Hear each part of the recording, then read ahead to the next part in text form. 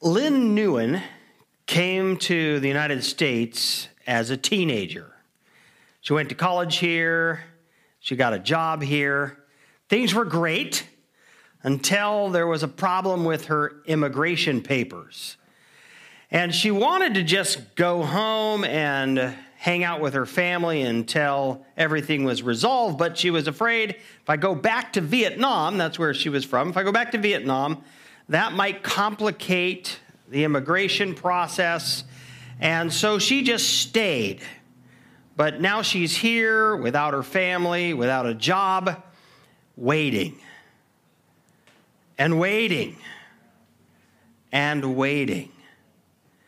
And eventually she began to wonder, does God see me? Does he care about me? Will he take care of me? We're studying the book of Isaiah, and God's people in the exile, we're asking the exact same questions. Does God notice me? Does he care about me? Is he going to take care of me? And whereas for Lynn, these were still just questions that she ultimately answered in a positive way, for the people of God in the exile, the questions had metastasized into full-on doubt. They had actually concluded, no, God does not care for me. God is not caring for me. And in our text today, Isaiah tells us how to come back from that place in our hearts. So when the pressure is on and you are tired, you're weary, the hardship has just been, you've been bearing up under the weight of the hardship and you're exhausted and you don't think you can do it anymore, boy, the evil one is right there, tempting you to doubt God's care. I love fly fishing. And in the last couple of years, I've gotten into dry fly fishing. And so with dry fly fishing, you're dropping the fly on the water, on top of the water, and you're imitating some kind of an insect. And the fish then sees it, decides that's good for me, swallows it. I love it because the fish comes up and over the fly. You get to see the fish's body as it's swallowing the fly. When you are tired, the evil one is dropping a lie out there, like I dropped that dry fly, and he wants you to swallow it, and the lie is God doesn't care about you, and God isn't going to take care of you. And if Satan can get us to swallow that lie, it begins to wreak havoc spiritually in our lives. Because think about what happens. As soon as we conclude God doesn't care about me and God won't take care of me, we're going to then look to someone or something other than God to take care of us. And it might be that we just look at ourselves or we look at another person. That's some kind of a form of idolatry, but often it leads us into sin. And how many Christians who have concluded God's not going to take care of me, so I got to take care of myself, and that leads them into alcohol and drug addiction, into sexual immorality, into greed, into crime, into affairs, all kinds of things. And so we don't want to go there. Now, the fact of the matter is, life brings hardship. In this world, you'll have trouble, Jesus says. And the fact is, we will be under the pressure of the hardship at times, and we're going to get tired. We're going to get weary of bearing up under the hardship. And we have a choice when we're tired. And the choice is whether or not we're going to wait on the Lord to rescue us in his timing, or whether we are going to conclude that God doesn't care about it, isn't going to take care of us, and go out on our own. Open your Bibles, if you would, to Isaiah chapter 40. Today we're looking at verses 27 to 31. And in this text, Isaiah gives us 4 questions to ask ourselves that can help us recover our confidence that God cares about us and is taking care of us. Verse 27. Why do you say, O Jacob, and speak, O Israel? By the way, whatsoever a man thinks in his heart, that's who he is. And out of the abundance of the heart, the mouth speaks. So what we say reflects our heart. And so what the people of God are saying reflects what their hearts are saying. Why do you say, O Jacob, and speak, O Israel? My way is hidden from the Lord, and my right is disregarded by my God. Number 1, my way is hidden from the Lord. God doesn't see me. Now, the people of God's theology was good enough that it's not that they didn't believe God had the ability to see them. What they're saying is God isn't taking notice of me. God isn't caring about me. He doesn't see my problem and my pain. I'm not registering on his radar screen. And my right is disregarded by my God. So God's people were bringing to God in prayer their hardship, their tiredness, their suffering. But God's not acting like they want him to act and on their timetable. And so their conclusion is God's disregarding my right. He's not giving me justice. He's not healing the relationship. He's not healing my body. He's not healing my heart. God's not acting on my behalf, fighting for me, taking care of me. So they're concluding God doesn't care about me and God isn't taking care of me.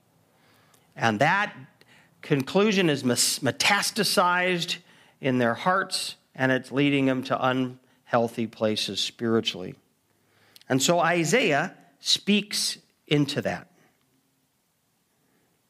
And he gives them 4 questions to ask that can help us come out of that and convince us of God's care and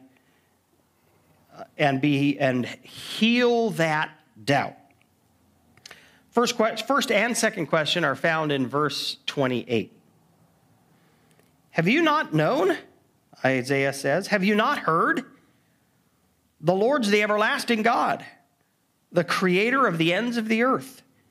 He does not faint or grow weary. His understanding is unsearchable. First question to ask is this: has God been faithful to me in the past? Have you not known? What's been your experience of God so far? Now, Lynn says that when she was doubting, she went back to her diary and read. And what she read was her own personal testimony to God's faithfulness in her life. She said, I read about how God had gotten me to America from Vietnam. Amazing story.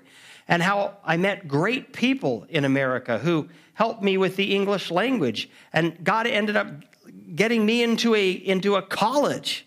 And then he got me through college successfully. And then he got me this great job. And she said, as I read my diary and rehearsed God's past faithfulness to me, it encouraged me, inspired me to trust God with my present difficulty. In fact, she said that at the bottom of every diary entry, she had written this: I don't know my future, but I trust in God, the one who knows my future. So ask yourself, how's God treated me in the past? And if you look back, you'll see every time you trusted God, he came through for you. You know, the people of God often erected memorials, physical reminders of God's faithfulness. For example, when God brought them out of the land of Egypt and across the Red Sea, miraculously through the Red Sea. They erected a pile of stones as a memorial to what God had done for them, not just for them, but for their children and their children's children. And they did that so that people would remember God has been faithful to us. He's acted on our behalf.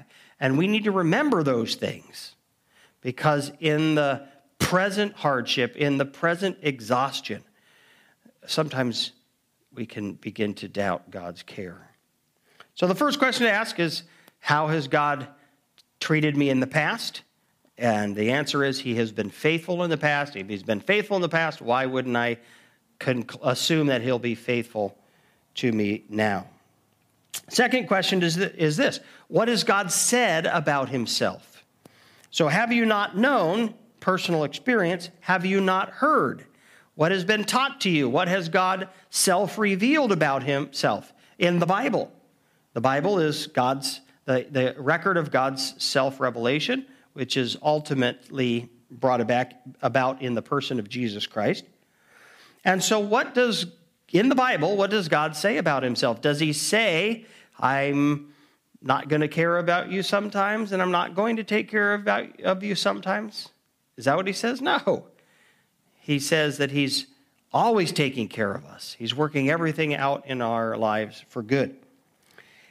And Isaiah highlights 4 things that we know about God because God has told us. Number 1, the Lord is the everlasting God. He's the I am. He's never had a beginning and he won't have an end. He's eternal. And so he doesn't change. And his eternality, what does that say about his purposes? It says that his purposes include all time. And his purposes include those who have come before us and those who will come after us. God's purposes are eternal. Our purposes are very limited by the fact that we live in the here and now. The Lord is the everlasting God. Number 2, he is the creator of the ends of the earth. As creator, he has all power. He is in control of our lives. He's the creator of the ends of the earth. He cares about the whole globe, all people on the planet. He does care about you, but his purposes include the whole earth and all people throughout all time, not just you, not just me. And so our purposes are limited by the fact that we dwell at one point of time in one place on the earth. We care about me and mine, and God has a much bigger purpose. Number 3, he does not grow faint or weary. God's not on siesta. He's not taking a break and you're getting, having a crisis while God's up there relaxing. No, he is always on task, energetically pursuing his good and perfect purposes. You're not getting lost in the shuffle. What he is allowing in your life is fitting into his master plan. And then finally, his understanding is unsearchable. My ways are not your ways, says the Lord. As high as the heavens are above the earth, so my thoughts are above your thoughts. God has the whole picture, perfect understanding. You don't.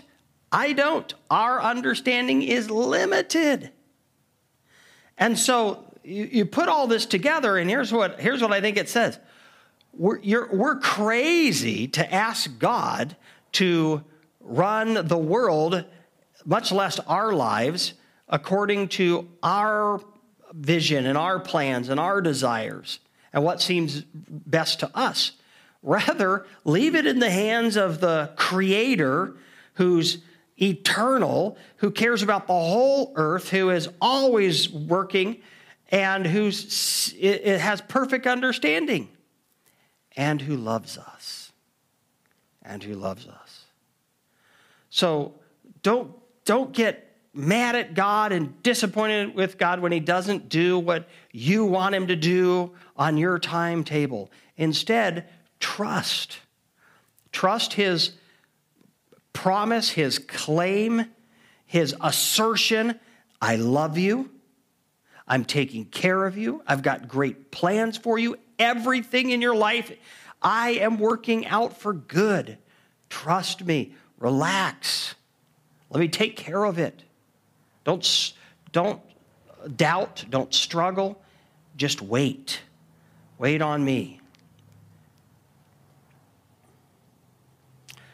So, how has God treated me in the past? Faithfully. Secondly, what does he say about himself?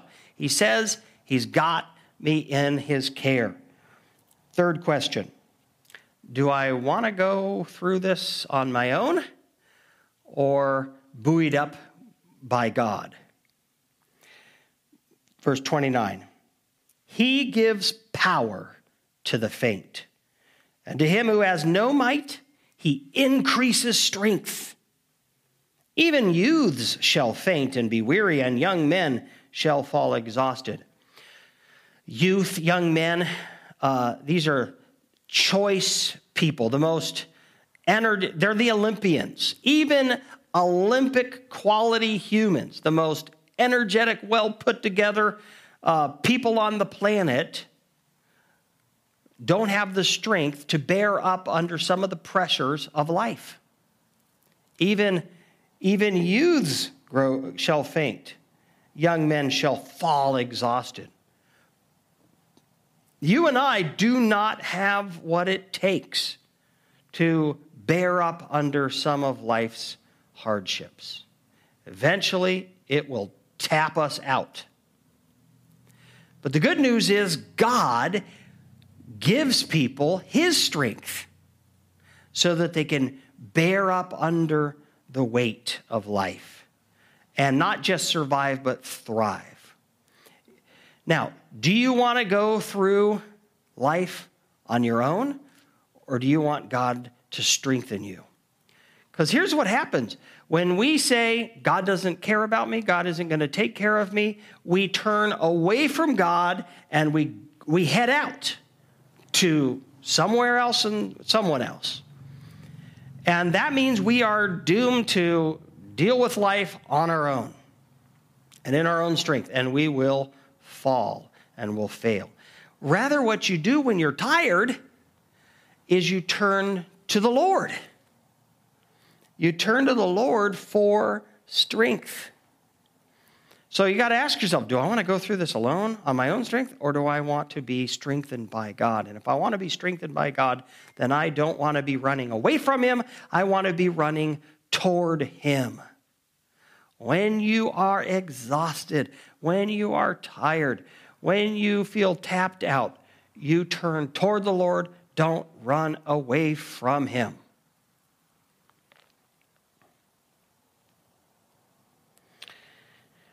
Final question to ask yourself. So first question, how's God treated me in the past? He's been faithful to me in the past. Why wouldn't I believe he'll be faithful to me in the present? Secondly, what has God said about himself? What he said is, I care about you. I will take care of you. And thirdly, do I want to go through this alone? No. I want God to strengthen me in life. And then the final question is, what does waiting on the Lord look like for me right now? Because that's what Isaiah says we need to do. Don't doubt. Don't say to yourself, God doesn't care. God won't take care of me. What you want to do is wait on the Lord. Verse 31. But they who wait for the Lord shall renew their strength. They shall mount up with wings like eagles. They shall run and not be weary. They shall walk and not faint. What does it mean to wait on the Lord?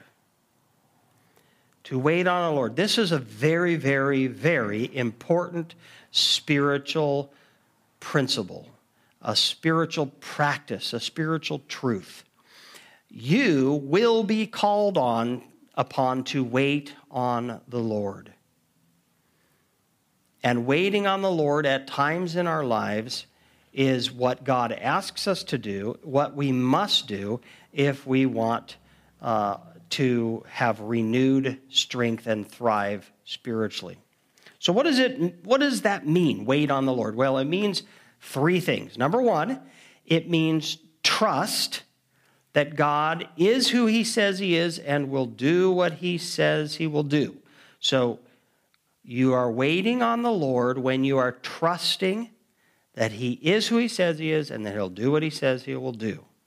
Number two, waiting on the Lord involves entrusting. So you trust and then you entrust. You entrust to the Lord your life, your hardship, your heartache, your need for justice, your need for your needs, your desires, your fears, your anxieties.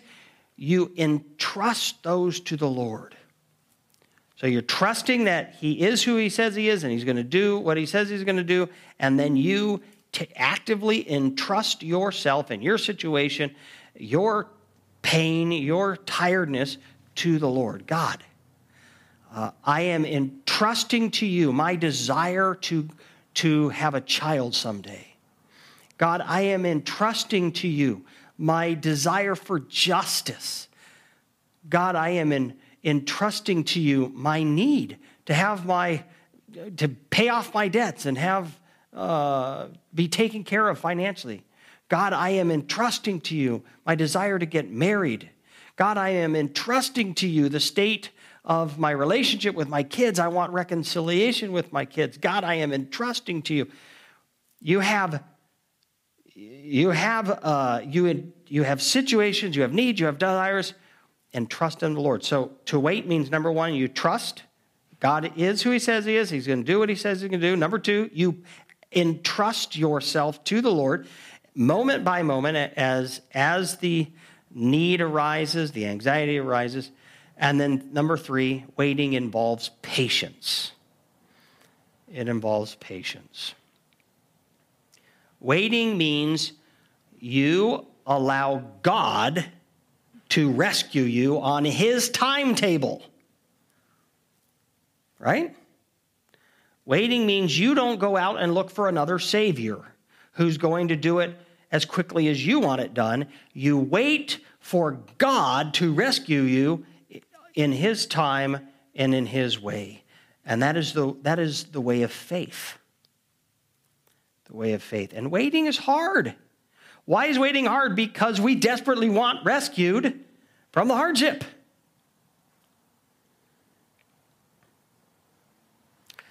Now notice that the rescue that Isaiah speaks about here is not a change of the situation, although that is often part of the rescue. So for Lynn Nguyen, eventually the immigration paperwork got all sorted out, and she said it was pretty miraculous how it did, and then she got her job back, situation change. Yesterday I got great news that Punta Luce, the Shaftsmas are the church that they planted in Italy, and there had been this big legal case. They'd been told you can't meet here anymore, break city ordinances, and many, many months ago, they went ahead and filed a lawsuit saying this breaches the freedom of religion in Italy. It was a big deal. But they've been waiting months and months and months for justice and not knowing when's God going to resolve this? How's he going to resolve it? We prayed for them, lots of prayers. Yesterday got the great news. They'd won the lawsuit. Justice had finally come. And so, yes, God's salvation will often come with a change in circumstances. The exiles, after 70 years, got to return home to the promised land. But that's not what Isaiah says here. Isaiah doesn't say the hardship will eventually end. What he says is, you shall renew your strength. So, there are two, imagine that I've got some weight bearing down on me. You're a backpack, you're Alaskans, you've all been on backpack trips, right? And that backpack, after a while, you're just so It's just weighing you down. Oh my goodness, it's so heavy. Two things can happen. Number one, take off the backpack. That'll give me a sense of relief. Or number two, give me Kevin Glenn's body. If you don't know Kevin Glenn, he's a big strapping guy who could carry a much bigger backpack than I could, right? Give me more strength so I can bear up under the pressure. But they who wait for the Lord shall renew their strength. They shall mount up with wings like eagles. They'll run and not be weary. They'll walk and not faint. God might take the hardship away, but what he'll certainly do is strengthen you so that you can bear up, so that you can not just survive, but thrive in the midst of the life that God has given you, even if that includes hardship. They shall mount up with wings like eagles. So I live on Otis Lake, and there's a resident eagle. And so I get to see this eagle, majestic eagle, flying around all the time. Now, the eagle doesn't flap his wings all that often.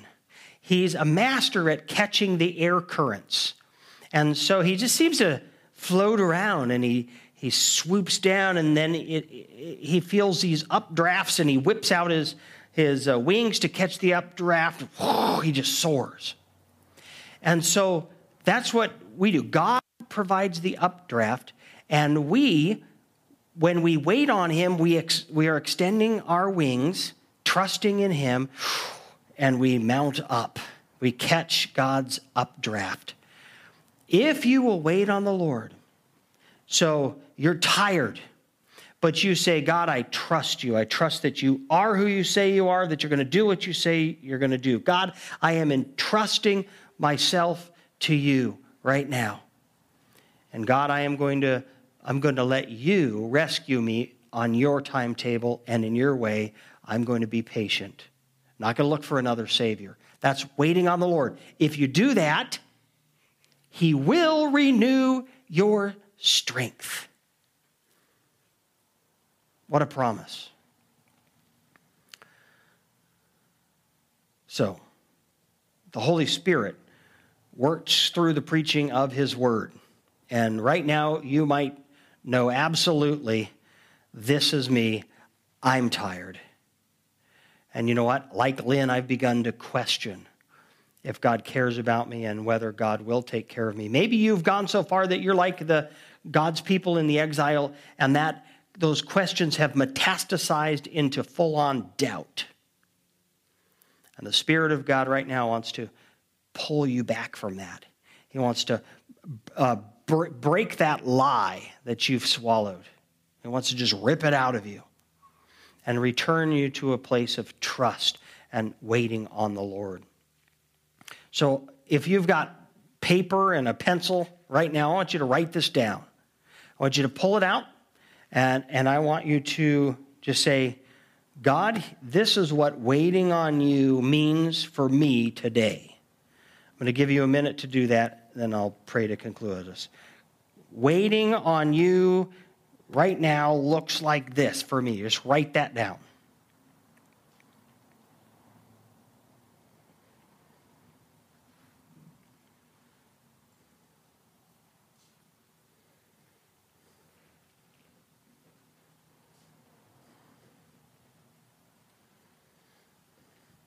All right.